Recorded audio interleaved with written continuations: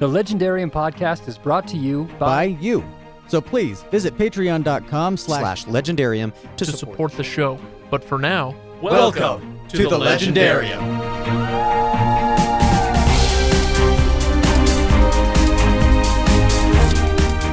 She's as good as a man. Well, she's as good as a boy, maybe. Yeah, right. There's still quite some misogynistic overtones. I feel like I need a cheer for misogyny right now. I don't. Yay, boy power.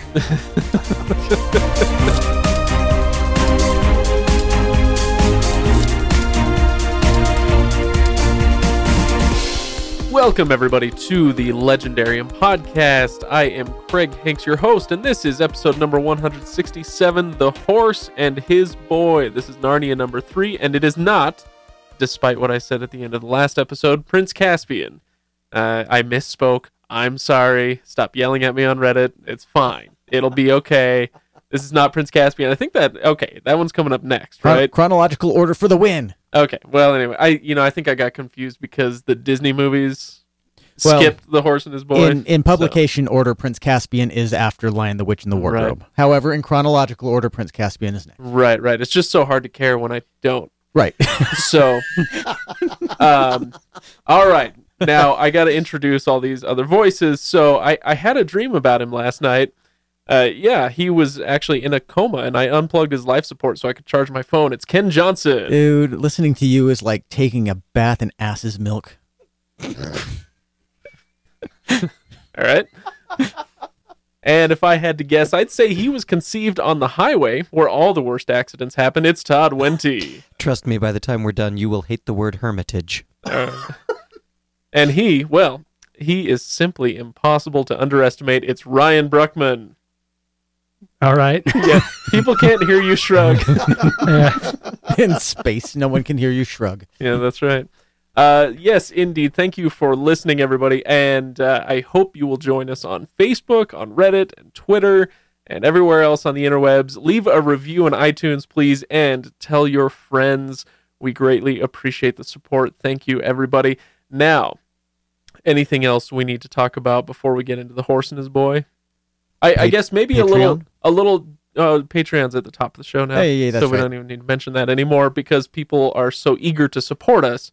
We don't need to, I even recorded that. keep hammering away at that. So, wow, yeah, that's cool. what was I going to say? Oh, yeah, the disclaimer that we missed doing at the beginning of Lion, the Witch, and the Wardrobe. There will be Jesus speak Spoiler, there. There will be Jesus speak ahead. So, Religious spoiler alert. hear ye, Jesus speak, ahoy. Jesus Here- speak ahoy. Here they breathe Jesus. So, It's yeah. like this Christian amusement park version of Pirates of the Caribbean. Arr, mateys, there be Jesus speak ahead. Welcome to Walt Bible World. Oh boy. So, Dead men tell no tales till 3 days later. And that one's gonna get us all struck by I'm you moving are- over here. Ryan for saying it, and the rest of us for laughing. that was Unplug, hurry. that was pretty good. That was anyway, yes, there is That deserves this. So what I'm hoping we can do today is restrict ourselves to general Jesus speak. Nobody's going to be preaching anything here, but it's unavoidable, and I think there's some actually really good stuff in here. Does General So- Jesus sound like Arlie Ermy?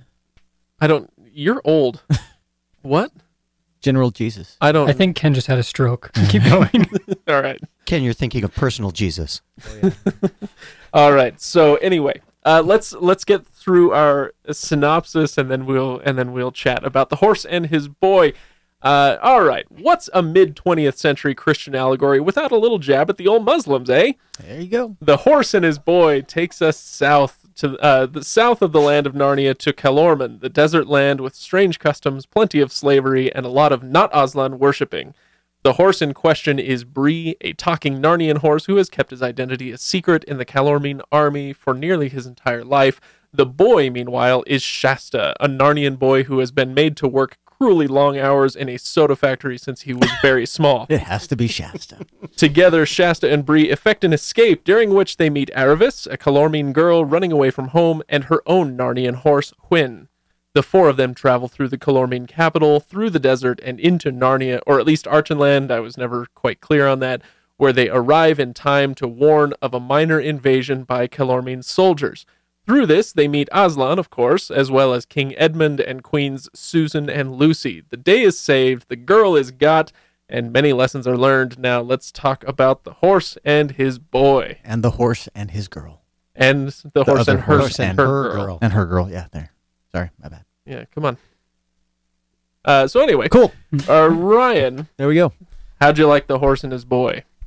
Actually, never having read this one before. Oh, really? Yeah, I read The Lion, Witch, and the Wardrobe. I've read a couple others, but this one is one I had never bothered because the title and the artwork never grabbed me enough to finish it. Sure. Because you were 7? Right. Yeah, something like that. But I did enjoy it. It was kind of interesting to not have a story about English children going into Narnia, which is kind of... Sure. This is the only book in the entire series that takes place entirely in the magical world. So there's no travel between. It's all there. Right. And it's... Even though they're trying to get to Narnia or trying to get there, like, it's not necessarily about that world. Yeah, I might push back and say that kind of, I could be wrong, but it feeled to me. Look, I'm not feeling that well tonight, so use your words, Craig. Use your words. It feeled to me as though a lot of what Lewis was doing was setting up the Calormene culture solely as a counterpoint to say, like, look at how great the Narnian (parentheses English) culture really is. You know, look at how great we are. And we can get back to it. It's tempting to call Lewis some names for that, but I guess I don't mind a little mid-20th century rah-rah patriotism. It doesn't bother me too much. UK. Well, that's the first. This is the first time we have an instance of something else existing in that world other than Narnia. Right. So I'm okay with it. I do think that it is very much a product of its time and culture. That's sure. very fair. So that's very fair. I would be interested to see what that other nation would look like if he was writing today. What would it be? North Korean. You just had that It's right there. chambered and ready to fire. You bet. Apparently. Let's not talk about things chambered and ready to fire in North Korea. No. That's shaming at Christmas. Sweet Aslan. Yeah. You're killing me. No, Jesus I speak do and think political it's speak all I at think once, it's you an bet. interesting question. What would it be today? I'm not sure. I don't think you could really write such a I don't know if I would call it nationalistic, but certainly patriotic. Maybe nationalistic. Yeah. If not blood and soil, then at least soil. He seems to love England and and really preach its values here. So I'm not sure you could get away with this book at all now. And so I'm not sure if you would need to figure out who the Calormene would be today. I think it's a lot more common for our stories now. While they may still have the good guys have a tendency to be this, it's less about a country or things like that, More and about individuals or ideologies. Yeah. I'm looking at something as well known as Harry Potter or whatever. It's not. Yeah. The Dark Wizards aren't a country or a group or whatever. Sure. They are within us. Well, and I think we are part, and it infests everywhere. It's not regional. It's not localized. It's ever present in everything. And I think that's a product of, I want to say Western, but I'll go ahead and say American culture spreading throughout the West, and our literature and our pop culture, really, where in the 20th century, everything was still fairly British-centric, right? Britain-centric. Nowadays, things tend to be more on the American side of things, culturally at least, and that's something peculiar to American culture. We don't have thousands of years, or at least hundreds and hundreds of years of history to draw on. We don't have this sort of like blood and soil nationalism as a tradition to kind of fall back on. but what we have is the ideology. And America is a place, but it's more an ideology. So it's kind of what you're talking about. So it is a little jarring to read something like The Horse and His Boy, where very obviously what he's doing is saying, this is how English people eat tea or drink tea, or this is how they have tea in the afternoons. This is what their breakfasts look like. Aren't they so civilized and wonderful? At least that's what it felt like. I do think maybe we're shortchanging Lewis a little bit. I think he's taking jabs at the Calormene, but he doesn't come out and say like, "Oh, look at their stupid customs." He just presents them as different, and then presents the Narnians as better. Well, and I think more civilized. It'd be fair for us also to remember that I'm not sure when he was creating these stories that he was thinking to himself, 70 years from now, the world is going to be very different, and people are going to read these and look and attach to them or subscribe to them. Sorry, not subscribe, ascribe to them all of these high meanings. If they are written as children's stories for children in 1950s Britain, they are nicely done. They convey an idea that what you have is a tradition and a legacy that you need to respect, and you need to understand that it came from somewhere, and other traditions are not ours. So value your own. I don't think you can do that kind of thing today in the same way. And so looking at it as like Ryan said, a product of its time, I think it holds up well as an icon or as an example of what British literature in the 1950s would have been, British mindset. Sure. A last note on this, I guess, kind of coming to Lewis's defense here, I think it's really easy to just cry racist. Oh yeah, and absolutely. say and kind of write them off, especially in this book. And if somebody did that, I might kind of just shrug and say, yeah, whatever. I guess that's fair enough. Yeah. But I do think he's a little more nuanced than that, perhaps, like I was saying earlier. And I also would just say there's a tendency nowadays to not be very proud of our own cultures in certain cultures, and certainly that's the case in certain corners of Western culture, where we are overly critical of ourselves and our own culture, and we're kind of afraid to be proud of it. And so that was a little bit refreshing to read in Lewis, just unabashedly being proud of where you come from and what your culture is.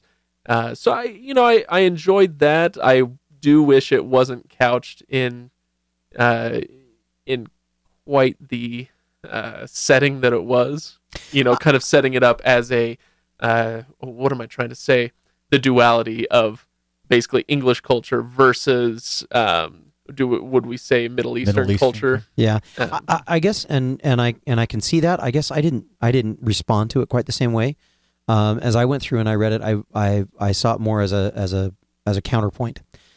He's while I certainly can see the indications of saying, "Oh, aren't we more civilized?" I found some moments, for instance, when Bree was talking, or when oh boy, I can't even remember her name now. When?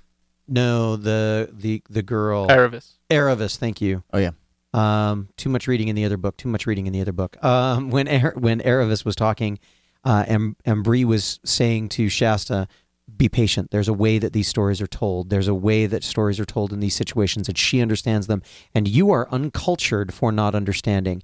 And I caught through this a weaving of let's recognize that there is culture. There are things about other cultures that are worth knowing and worth respecting. And so while I can certainly see the nationalism that runs through this, I also saw him saying, you know what, appreciate artistic things for themselves, and recognize that just because it isn't our culture and history doesn't mean that we should not respect it. We just need to be ready to call it out when we see that it is an abusive kind of a culture or an abusive situation. Yeah, that's a good point. And that's a good moment that I kind of forgotten about. So, and that's kind of where I think I must have gotten the feeling that maybe he's a little more nuanced than just like Middle East bad, Sure, England sure. good. It's better than just that. Yeah, he and again, it's a if it's looked at as a children's story, I guess when I was reading through it, I got the feeling that this was, if it could be described as an exercise, this is Lewis taking on the 1001 Nights. How do you tell a story of a different culture and somebody lost in a different culture in a different setting, and have it be something that is still engaging to the rest of the narrative, and so for me, I quite enjoyed that aspect of it, that he was exploring some different cultural pieces, and then bringing them back home to Narnia. That was, although there was one thing that I found that was very interesting was Lucy shows up to battle, Edmund shows up to battle, Susan does not go to battle. No, Susan is a real lady. My favorite moment of that was when who was it? I think it was what's the twin? Corin says, and then Queen Lucy goes to battle sometimes, and she's as good as a man. Well, she's as good as a boy, maybe. Yeah, right. That was there's still quite some misogynistic overtones. I feel like I need a cheer for misogyny right now. I don't. Yay, boy power. This was all before the Powerpuff Girls. There you go. All right, Ken, what do you want to talk about?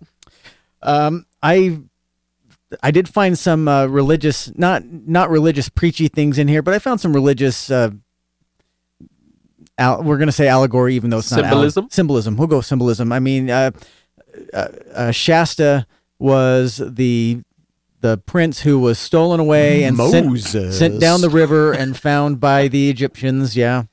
And he has a twin brother. And he has like Ramses. Yeah. So, I mean, there was that. I mean, there was a little bit of polytheism. Not necessarily polytheism because but different religious worship because the I can't remember. I know there's Tash. Tosh. Is he like the main god? He's the god of the. I don't want to say Tosh because then I say Tash. Tosh.0 and it gets messy in my mind. He's the god of what's Keller means. Thank you. Yeah, and so I mean, I just couldn't remember if there were any others.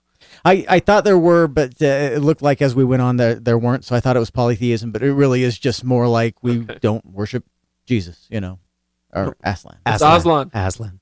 Yeah. So anyway, yeah. So what was your point, Ken? My point was just that people are different. Okay, Ryan, what do you want to talk about? I want to let's talk about something.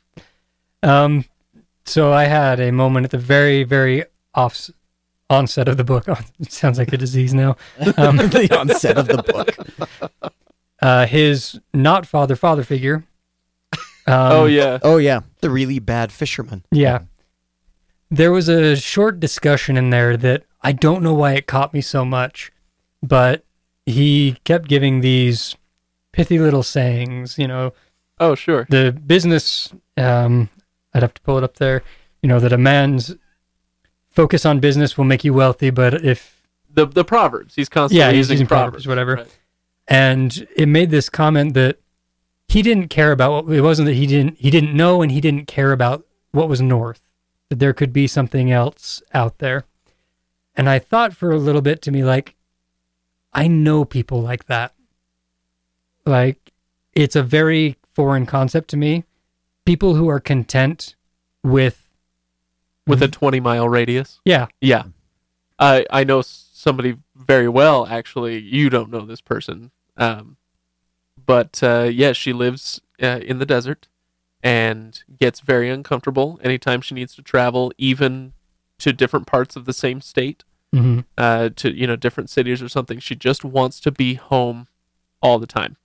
Wow. And this person, she visited me and my wife once when we were in Seattle, and she had to fly somewhere, and that was extremely uncomfortable. And she stayed with us for a few days. I think at the birth of our first child, for instance, she came out, and it's just very uncomfortable. Now she's willing to do it, but I think that's what you're talking about. It's just a homebody, the ultra homebody kind of thing. Well, both in that sense and in the sense of personal drive, like to achieve something or whatever. Oh yeah. Well, there are people who they are contented with the idea of going to work, paying a mortgage, coming home every day. Like that is the life that they want. That is, they're okay with there's- that. And I'm not saying that there's anything wrong with that. I don't want to. It's just foreign to you. It's a foreign concept to me. Sure. I'm not settled with that concept. If you were, you wouldn't be here yammering into a microphone week in and week out for 4 Right. years. 4 years, everybody. Have we been doing this for 4 This years? you believe this that? month. Well, he and I have been doing this for 4 years. And you guys, 3 like, So, three so and in a a half couple more months, in it'll a couple be- months it'll be 4 years. Yeah, because it was May the Mhm. 4th we started this. That's right. Anyway, I'm sorry. because it was Star Wars. Digression. But I think it's interesting, and I would be curious to know people who feel that way, generally speaking, how they handle fantasy and literature like this, because this is all about the journey and going somewhere and changing and becoming something different. And Do they handle literature like Yeah, this? do they bother with even it? bother? I guess that's kind of what I'm getting at it here is this book, they could read the first 4 pages and be like, yeah, that makes sense. I'm done. I'm good. I'm good. I'm out. You know, but it's interesting too. I think that because I agree with you, I know people who are very comfortable with that. But I also find it interesting that we get hints that perhaps he knows more than he is willing to let on, but he's using that as a smokescreen to say, you know what? There's nothing that you can get there that you cannot get here. So why bother? And the reality is, there's always something to be learned and to enrich your life with in those kinds of situations. And I mean, I agree with you. It doesn't resonate with me at all. It feels very, I can't even think of the word. There's a word that goes with that, and I can't think of what it. Yeah, I wasn't really listening. I know you weren't, Craig. I know you weren't. You were looking for your next point. He was already ahead. But yeah, it doesn't resonate with me, and I think that C.S. Lewis is using this as a way of saying, you know what? Perhaps as a British people, we cannot always afford to be ourselves. Think about it too. to be ourselves. To be so self-centered, to be so isolationist. Sure. During this period of time, one of the things that's going on in England, because again, being published in the 1950s, one of the things that's going on is there's a tremendous immigration that was starting to occur in England from Pakistan and India. Sure. And so there was and that immigration today has influenced the development of modern British society fairly significantly. And so I think that there may have been some of that was being used as a way of saying, hey, that might have been the way that we could be in the past, but we cannot stay that way. If we are looking for ways that perhaps C.S. Lewis was trying to be moralistic to his readers. You brought that. Oh, sorry. It's sort of the opposite of a couple generations earlier. Do you remember? I think it was in Bleak House. Charles Dickens was writing about yes. Mrs. Jellyby, and Mrs. Jellyby is a character in Bleak House who cannot see anything closer than the African coast. I think is how he put it, something like that. She was always concerned with orphans here or famines there or whatever the case was, and she didn't pay enough attention to her own household and the people around her. Yes. And maybe it's things have flipped by now in 1950s England, so that Lewis is writing the opposite point. Maybe he didn't mean anything by it at all. Who knows? But it's still interesting to think about. The great thing for us is that we get a chance to talk about it and say, Sure. these are things that we should look for and that inform the reading that we do now. Yeah. Okay, Ken, go. The one I saw that same thing, but I looked at it a little bit differently in the sense that it wasn't somebody not looking beyond his own house out of choice, but out of necessity. In the sense that, there's something out there, but I don't have time to worry about that. I got to do this, or we I don't will survive. Starve. Yeah, Yes, sure. I've got this to do, and it's all I can handle. If I don't fish, I don't eat, and day after day, that's what I got. And I've met people, even we're living in, the most advanced civilization in, the world. And I still meet people like that. It's like, I'm working this job. And after this job, I'm going to that job. And then I'm going to get Out up of tomorrow out of and I'm necessity. going to do it again. Yeah. Because if I don't, then I don't pay the mortgage and I don't get my, Yeah. food on the table. It's Could be as simple as that. But I think there's a different. I think for me at least, the difference was I'm unwilling to use any extra time available to explore and appreciate versus, yes, I have to take care of what's here, but it doesn't stop me from being curious and from learning. Yeah. And there's a lot of that. So, geography note. You ready? I feel like I need one of those little buttons We should that have- announces a new segment. Little stinger to The get us into the legendary next of section. geography. So anyway, geography note. Have you guys ever been to France? No. Yes. Yes. No. Have you ever been to England? Yes. No. Okay, Todd, you are very well traveled. You Somewhat. you are a metropolitan man. I've been, Cosmopolitan man. I've been to France at Epcot Center. That counts. Good enough. I hate you guys. I hate you so much. Hey, it only took us 20 minutes to get that today. Yeah. 25. I've been to the Paris Hotel in Vegas. All right. So the reason I bring this up is because of the description of Tashbaan, Yeah. the capital city. Round the very edge of the island, so that the water lapped against the stone, ran high walls strengthened with so many towers that he soon gave up trying to count them. Inside the walls, the island rose in a hill, and every bit of that hill up to the Tisrock's palace and the great temple of Tash.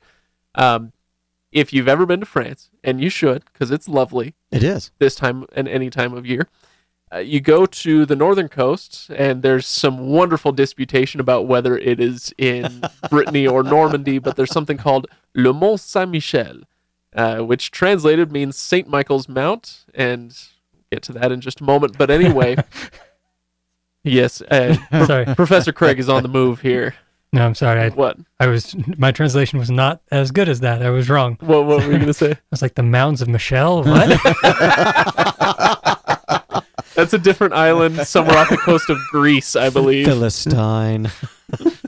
So the Mont Saint Michel is it's this abbey out in the middle of this island that's in the ocean, and so there's a hill coming out of the beach, and they 1,000 years ago these monks built an abbey on the top, and then they expanded that over hundreds of years, and eventually this town sprang up, and then eventually these walls were put around it. And it's about, I don't know, a half mile maybe out to sea. And when the tide comes in, it comes in. It's on this flat plain, and the tide, when it goes out, it's in a sea of sand. It's actually quicksand, which is totally awesome.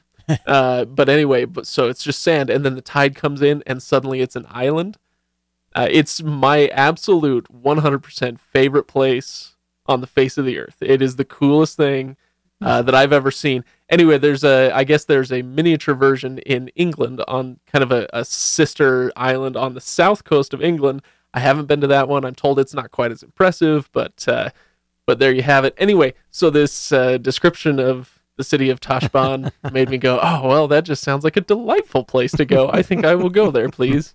Todd, you were nodding your head earlier. Have you ever been to the Mont Saint Michel? I have not, but I've heard of it. Okay. When I was in England, the description of the town, or the description of Tashbaan is very much like every other British town that was populated. You have at the center of your town, generally the highest point, a church of some kind, a temple of some, a dwelling place that is intended to be both seat of government and seat of religion, and that everything grows out around it. And I found myself saying, oh yeah, this sounds exactly like the kind of thing that, again, British children of the 1950s would have been very comfortable with. Yeah, because I don't think it's exclusive to them. That's most of the civilized world for the last few thousand years. Well, but everywhere except the United States, because in the United States we didn't do that again, necessarily. It's a little different. Yeah, we're a different place. Unless you go to New England, then we're the same place. It's more similar in New England, but even there, the sprawl that has impacted us. And anyway, I derailed you. Go on with your point. Never mind. No, we're done. Okay, all right. Well, what else? I just found it interesting. So did I. I actually had some story questions. Wait a minute. Are we done with the Jesus stuff? No, I'm sure we'll come back to it. Oh, okay. I've got another one. Oh, okay. Okay. I I'll hold on did- to my Jesus stuff then. All of mine are kind of minor, but I actually had the story questions like we have the Calorman and we have Arkenland and all that. I'm like, did Aslan create all of these places, or did he just create Narnia in this hole in the map? around all of in, these. in The Magician's Nephew. Yeah. I would have to say that he created I would the think whole he thing. created the whole thing, Yeah. right? Yeah. He created the whole thing, and he mentions that Narnia is a special place. It is a different place, and that is the place that is imbued with magic, and that there were other places around the side of Narnia. And he says that Narnia is a land that is bordered on the east and bordered on the west and bordered on the north and the south. Yeah. So Narnia itself is not the name necessarily for the planet, but is a name for this chosen space. Right. That is to be inhabited with magical creatures. This Garden of Eden. And I was going to say the Garden of Eden, Narnia. That's better. Yeah. Well, that was actually a different place than that. I think if we. Oh well, let's not go back. Let's not relitigate The Magician's Nephew. Let's go on. But yeah, it's the fact, and we'll see this again when we get to Prince Caspian and the Voyage of the Dawn Treader, that we've got other groups of people that wind up coming to this place through other portals. But they don't necessarily make it to Narnia. They make it to the lands around the outside. Well, we find that out in Prince Caspian too, don't we? Yep. So, Yep. And I'm interested to know more about Tash. I'm like, who's this? God that just shows up and isn't, Jadis the witch and stuff. So, anyway, I don't know if those are questions that come up or get answered later, or if that's this kind of series. I don't feel like an aversion to spoilers the way that I would if we were reading a Sanderson book. So I will say, Tash, we're not done with Tash. Nope. Or the Calormene. So yeah, we're good there. Cool. Did you have? So good. Was that your only question and all that? Pretty much. Well, yeah, those are pretty much my only questions on that. But Okay. So I have a question for Craig. Oh boy. Ooh. How would you respond to someone who decided that they wanted to? Ooh, can I finish this question and then answer it? That just seems like it'd be fun. No, you go on. Go on. If I've set this one up right and you launch into me, I know exactly that you are ready for this. How would you respond to someone who wants to draw a comparison between the Hermitage and the time spent at Tom Bombadil's? Oh, in the Fellowship of the Ring. I would go, oh yeah, I guess so. Okay, that's all we're gonna get. I guess. As I was, and this is the problem with allegory again, and kind of repeating something I mentioned last week with Linewood from the Wardrobe. Part of the problem with allegory is that as I was reading the hermit portion, I kept saying to myself, "So who's the hermit? What does the hermit represent? Who's the hermit?" And then the answer is probably, that's probably the answer. Is some dude. He's just some guy. I was thinking maybe like Moses, or not Moses, maybe Noah. Because he's, friends with the animals and that sort of thing. Seems to have been around for a little while. I don't know. Okay. But then he's kind of stuck in this hermitage, as you call it. A prequel Noah. What's the prequel? Prequel Noah. Pre-arc. There you go. So yeah, I as far as the religious significance of the hermit, I don't know. Somebody smarter than I will probably hop on Reddit and let me know, and I would greatly appreciate that. But as I was reading, I spared just a few moments to go, wait, so who does this guy represent? And the answer was, I don't know. I can't come up with anything. Your allegory has failed, Mr. Lewis. But, okay, now, as for the parallel with Tom Bombadil, I don't see a great one, partly because with the hermit, you don't spend the entire time wanting to punch him in the mouth. And I love the Bombadil chapters. Don't get me wrong. I love the Bombadil chapters. But if I were stuck in a house with Tom Bombadil, I would be a danger to either myself or others. I'll tell you that. But this guy, I don't know. He seemed a little more chill. Perhaps more kindly gentleman. Yeah, exactly. Not prone to poetry on bouts. I was bright blue. His jacket is, and his boots are yellow. Well, I just because we were drawing comparisons between Tolkien's work and Lewis's work at the very beginning. I wondered how you'd feel about that, or if you'd seen or read anything about that, or thought about it. No, I hadn't. Sorry. So my answer that was 5 minutes of me going. Eh. So I wonder if we're now going to get something later on where he's going to go, I've thought about this again, and this is what I think now. That does make me have another question to throw out here for you guys. Lion, the Witch, and the Wardrobe. I can't really do it as well with Magician's Nephew offhand, but there are a ton of borrowed story pieces in Lion, the Witch, and the Wardrobe. Pieces from fables, the rats gnawing on the ropes. Mice, Ryan. Mice. They were not Sorry. rats. The mice. Rats are dirty, filthy servants of the Dark One. Rats would have served Jadis. There are a lot of different pieces inside the story that are borrowed from other fairy tales and other pieces there. Do you notice that as much in this one, or do you feel this is a little more original work? Because that's the one, like, it's not even a complaint about Lion, Witch, and the Wardrobe. It's just very familiar. It's like there's 6 or 7 different fairy tales and fables all put in a blender and then put out with an Aslan covering, and you have Lion, Witch, and the Wardrobe. Yeah, that's a good point. Yeah. I don't know. I guess now that you pointed out, maybe there aren't so many of those extra bits thrown in. Mm-hmm. This, I was going to say right up top, this is a much, much more straightforward story than the other two that we've read, as far as, here are your main characters. Here is the objective. Let's go. And that's it. That's the entire story. There's, with Lion, the Witch, and the Wardrobe, there's all this back and forth between Earth and Narnia and, Ditto, Magician's Nephew, all that. This one is much, much more. Sorry, Todd's microphone got all excited and took off. It lifted off, shall we say. So anyway, I don't know. What are your thoughts on this since you bring it up?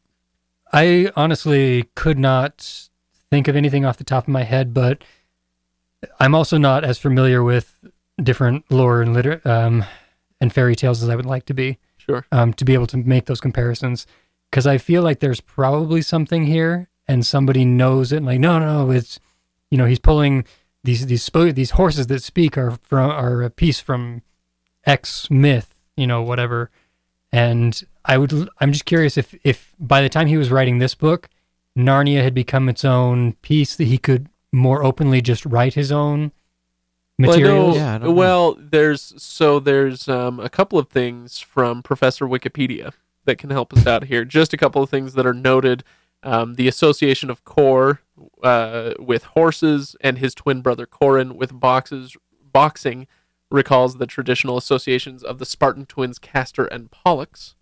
Oh. And then there is, the plot element of a sinful human being transformed into a donkey as a punishment and then restored to humanity as an act of divine mercy is similar to that of the Golden Ass by Apuleius, a classic of Latin literature. I thought he lifted that from Pinocchio. Does he get turned into an ass? No, but the other kids do. And he threatens to. I've never seen it. What? Yeah. That's when they go to the island of, misfit boys and misfit. Yes. You're mixing your Christmas and your Disney. Yes. And you said the island a of dangerous misfit mixture. Okay, wait. I just want to go back to the rather unfortunate slip that Ken just had, the island of misfit boys. No, that wasn't an unfortunate slip. That was intentional. Oh, good Lord, you're making it worse, man. Making it worse. That's what it was. They go there and they smoke and they drink and they turn into an ass because they. Do you know what the name of the island actually is? Oh no. Pleasure Island. Yeah, there you go. It's Pleasure Island. They take boys, they become an ass. What are you talking about? It's Pinocchio. Oh, Pinocchio. Really? Yes. No wonder I've never seen it's this. Pinocchio's my parents second were like, journey. My parents were like, "What do you want to watch?" No, not that one. We're good. Jiminy Cricket, the conscience telling him, "Don't smoke, don't drink, don't go to the rough house, don't eat all the candy, you turn into an ass." Look, we are on a serious digression here. I am going to do the responsible thing, and pull us back. Really? Okay. Oh, my goodness. I don't want to talk about Pinocchio. I don't care about Pinocchio. Ken. Yeah. I want to talk about C.S. Lewis and Muslim bashing. Maybe a little more. Let's do the responsible thing. He sampled from Babylonian culture. I mean, there was that. So with the Tishrock, may he live forever. Either that or the Shanchan, one or the other. Okay, so I do have a couple of more points. One main one, kind of a religious one. Not, but I'll get there in just a moment. Todd, you said you had one you wanted to bring up. You wanted to bring us back to the Jesus stuff. Yeah, I wanted to just go back to the Jesus stuff for just a second. And I liked the way that C.S. Lewis presents the idea that... Oh, you're going to steal mine, aren't you? You're going to steal it, you son of a Tizrock. No, I'm not a son of Tizrock, but I can see this is going to get ugly.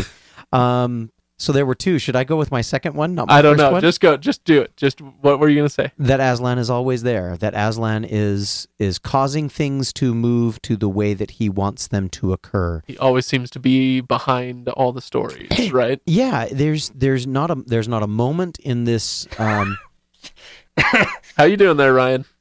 Sorry, I just had the worst thought ever. Are you sure you want to share this? Because I'm not. I just realized that Aslan is the Stan Lee of C.S. Lewis. He created it all. He makes a cameo in each book. You groan a little bit and you move on. And you just hope he doesn't claw you too much. Yep. Yes. Oh my goodness. Yeah, it's just it just is a nice again, going back to the if we are going to approach it from a somewhat pseudo spiritual allegorical standpoint, that even when there are bad things happening to you or frightening things happening to you, sometimes it is God positioning you to move things forward that must be done. And that's the hope of all faithful people, right? Mm-hmm. Is that there are different takes on it, whether God has an active hand in what's going on in your life, or if he has simply set things up for your benefit or whatever. But yeah, that's the hope for people who feel religious fervor, right? Yep. Okay. What was your second one? The second one was the idea that Aslan will only tell you stories that pertain to you. Ooh, nice. I have that pulled up in connection to that, because I loved that quote, but what happened just before it threw me a little bit. And it's worth discussing, because what does he say before he tells her that? He says, I said I got it. Oh, I think I've got it, and I want to talk about it for my own purposes too. Bree says, I'm afraid that I must be rather a fool. And he says, happy the horse who knows that while he is still young, or the human either. He says that you will not be torn this time. This time, sir, it was I who wounded you, said Aslan. I am the only lion you met in all your journeyings. Do you know why I tore you? No, sir. The scratches on your back, tear for tear, throb for throb, blood for blood, were equal to the stripes laid on the back of your stepmother's slave because of the drugged sleep you cast upon her. You needed to know what it felt like. Yes, sir. Please, ask on, my dear, said Aslan. Will any more harm come to her by what I did? Child, said the lion, I am telling you your story, not hers. No one has told any story but their own. And so my thing on that was a moment before was, there's a very large deal made in Christian culture about the redemptive power of the Christ figure. Yes. That he has taken upon sins, that he has provided a way for the sinner to return. And here we have the Christ figure of Aslan saying, you needed to feel the pain of what you caused.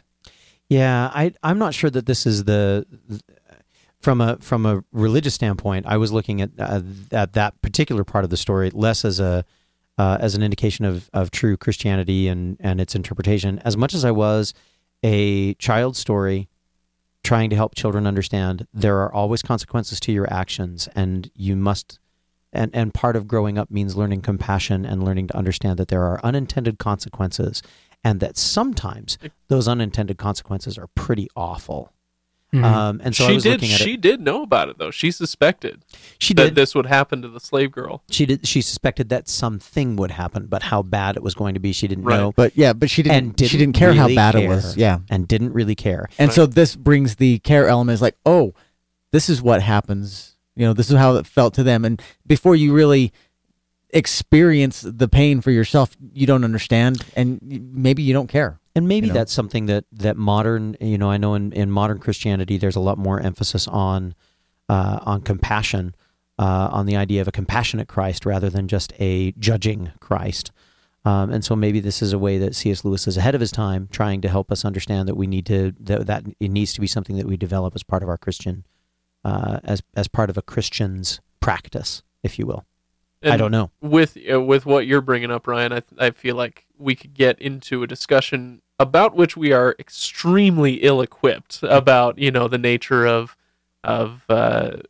grace and justice and all that stuff, and which I don't have enough of a handle on outside of my my own experience, right? To really have a good discussion on it. So I don't really want to do that I don't think myself. I don't think this is a place to do that, but I think it's interesting that it could be there. But I think it could be. So Ryan, you are with what you're saying, you're kind of presenting it as that here is the Christian way of looking at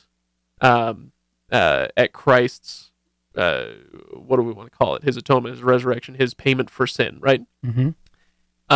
But I would say there's more to it than that. There are, a billion or more Christians, a couple billion Christians in the world, and they all have different ways of looking at it. There are many different sects, many different denominations, and they all have a different idea of what these things mean. So this could be the conclusion that Lewis himself came to as he thought about the things that he was studying as, as a newly reformed Christian at this point. And so when he says you needed to know what it felt like, I kind of read that as Lewis's idea of justice, because in his case, it's tailored to each person. Aslan could have just said, I cut you once for each time the slave got whipped. Eye for an eye, you deserved it. And we kind of have that conception of justice a lot of times. Justice is fairness. That's, what's fair is fair. That's it. That's justice. But I don't think that's what Lewis would have said. Justice is more, it's more nuanced than that. And in this case, it wasn't about her, and you guys have kind of said this a little bit already, it wasn't about her paying for what happened to the slave girl. It's about her understanding what happened to the slave girl and feeling what happened to the slave girl, right? Yeah, I would say so.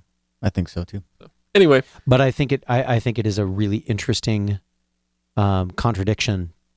I see where you're coming from, Ryan. It's a very interesting contradiction in presentation of what this figure is all about, and that Narnia is, and this is maybe goes back to the point that it's not a one-for-one allegory. Narnia is different. Aslan is different. He may fill certain aspects of that imagery, but it's not necessarily going to be point for point exactly the same. It's going to allow us to explore some other issues.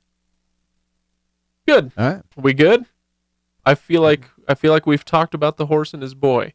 Does anybody have a final thought that they would like to quickly bring up? Nope. No, really? Did we really talk about everything? So the one thing that I find interesting for me, and this is my second time engaging this book, and engaging this book. Can't you just say reading this book, Todd? Oh, it's more than. Do you have to be so fancy? It's more than reading. Are you better than me, Todd? Are you better than? I think do you we've want me to established. answer that? All I do is read books. Do you engage them? Yes, Craig, I do. I do. Sorry, go on. I have much more significant relationships with my books than you do. As with the first time that I read this, I found the storytelling in it to be interesting for the first 40 pages, and then I was like, come on, we've got to get a better way of telling the story than this. It was one of the it's one of the books. It's the book in this series that I struggle with the most. Really? As far as feeling like it engages me and we're ready to run and we just move really quickly through it. It's the one that I have the hardest time with. I was much more into this book than I was The Magician's Nephew. Oh, really? Yeah. And I don't mean to say that I didn't like The Magician's Nephew. I did. I liked it. I felt much more engaged by this one. That's interesting. Yeah. There's no accounting for taste. So, all right. Well, anybody else want to bring up a final thought? Ryan, you're shaking your head. Ken, got anything you want to bring up? I think we're good then. We're gonna call it 10 minutes earlier than normal. Wow. Wow. You guys, do you realize what just happened? we actually got through everything we wanted to say with time to spare. It's What should we talk about? I'm uncomfortable with this thought. too bad. Too bad. I'm in. Does that mean we banter for 10 minutes, or do we give the listeners 10 minutes of their life back? Well, We haven't taken it yet, so in the case of Sweden, we're saving them from 10 minutes. There you go. All right. So thanks for listening, everybody, to our Narnia episodes. I hope that if you're enjoying these, I hope that you're sharing them with others who enjoy Narnia as well.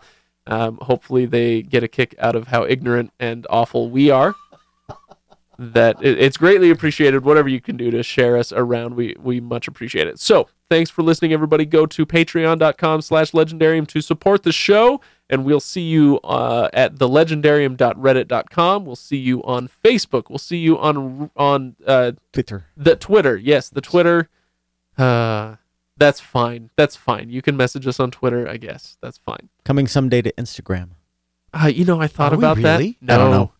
I thought about that, but I don't want to. What would we do anyway? I don't we know. really need to get into one of those programs that you just click and it sends it out to all of them at once. Well, sure, Yeah. yeah, they like Hootsuite or something. But with Instagram, We yeah, can take pictures of book covers, pictures of the pages of the books we're reading, Oh. pictures of what we're eating while we're reading the books. You know what we should really look So into? we're not getting on Instagram, everybody. Is what I'm hearing.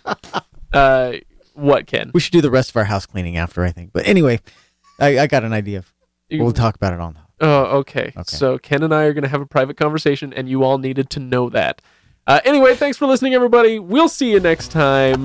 Next week is the second of 3 Oathbringer episodes. It will be sections 3 and 4, or parts 3 and 4 of Oathbringer. And then the week after that, yes, we will get to Prince Caspian, like I said the last week, mistakenly. But now we're going to do it. Anyway, thanks for listening, everybody, and we'll talk to you later.